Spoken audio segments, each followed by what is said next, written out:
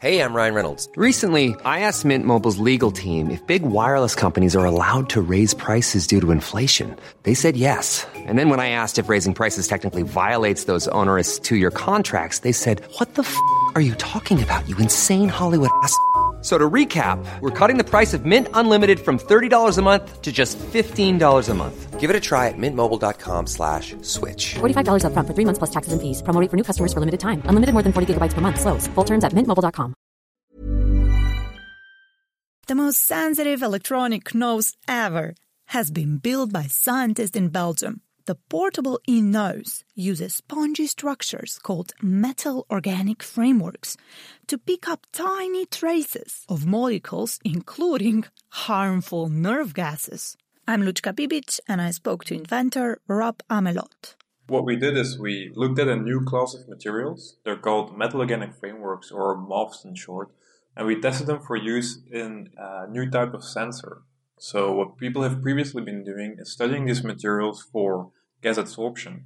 So what we've been doing is developing a method to deposit thin films of these materials and then testing them in a sensing chamber. What Rob and his team have developed is an electronic nose that resembles a breath analyzer. But the kicker is that it is extremely sensitive. Their e-nose uses this metallic organic framework that it can absorb and flag very low quantities of the nerve gases like sarin and pesticides. You could apply the framework as a film on an existing circuit and simply use your handy smartphone to spot chemicals. But what exactly does Rob mean by metal organic framework? So a metal organic framework, I guess the best analogy would be if you go to the playground and you see one of these jungle gyms or climbing frames, that's exactly what it is. But instead of metal bars, the lattice of a metal organic framework is made up of molecules.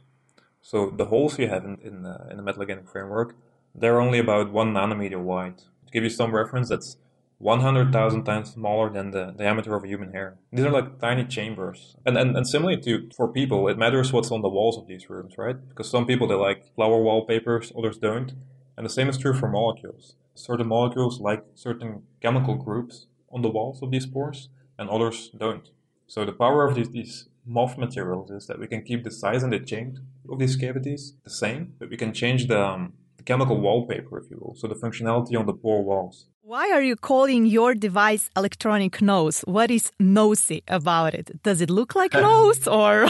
Not at all look like a nose, but there are some similarities. So in the human nose, there's a patch of skin in the back of your nose. It's called the olfactory epithelium. So it's just a skin patch, but it's covered with a layer of very special receptor molecules. So these are neurons that bind specific molecules in the air you breathe through your nose. And what happens if a molecule binds to a neuron is that it sends a signal to your brain. So what we're trying to do is to mimic this binding of molecules to receptors to capture specific molecules. Oh, and how quickly can a gas be detected by your sensor? In our current chamber where we do the testing measurements, we can detect it within, let's say, 1 minute. And that would give you enough time to actually leave the space where this molecule is detected. How can this sensor make a difference in my life? Okay, well, there are actually a surprisingly large number of cases where you need to detect a very low concentration of a gas molecule in the air around you.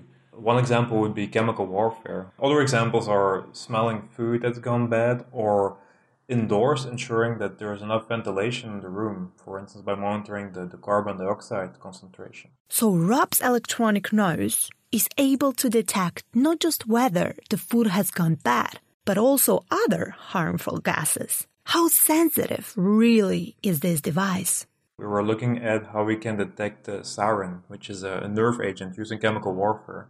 Oh, so the concentrations we're looking at are really low. So typically this is expressed in parts per million or parts per billion even. So that means you're looking at one molecule in between a billion other ones. I guess you could compare it to a small drop in an Olympic-sized swimming pool. So is a police dog able to sense these gases now? That's a good question. I was reading about this recently, that after 9/11, there have been programs in the US where police have been training so-called detector dogs. But if you think about how you would do this in practice, where you would want to monitor continuously, let's say, a subway station or siren, that means there would always have to be a dog and a handler there, which is very expensive. And I imagine that if you would want to monitor for different substances, so a range of substances, you would have to train your dog, maybe even different dogs. So it would be possible, but very expensive. And what we're trying to do is to make this in a digital format that can just sit on the wall and would give you an alarm when it's necessary.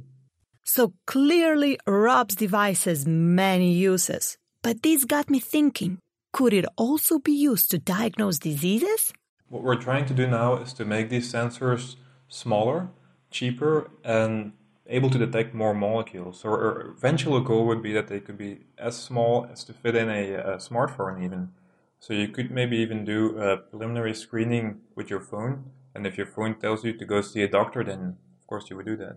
That was Dr. Rob Amelot at KU Leuven in Belgium.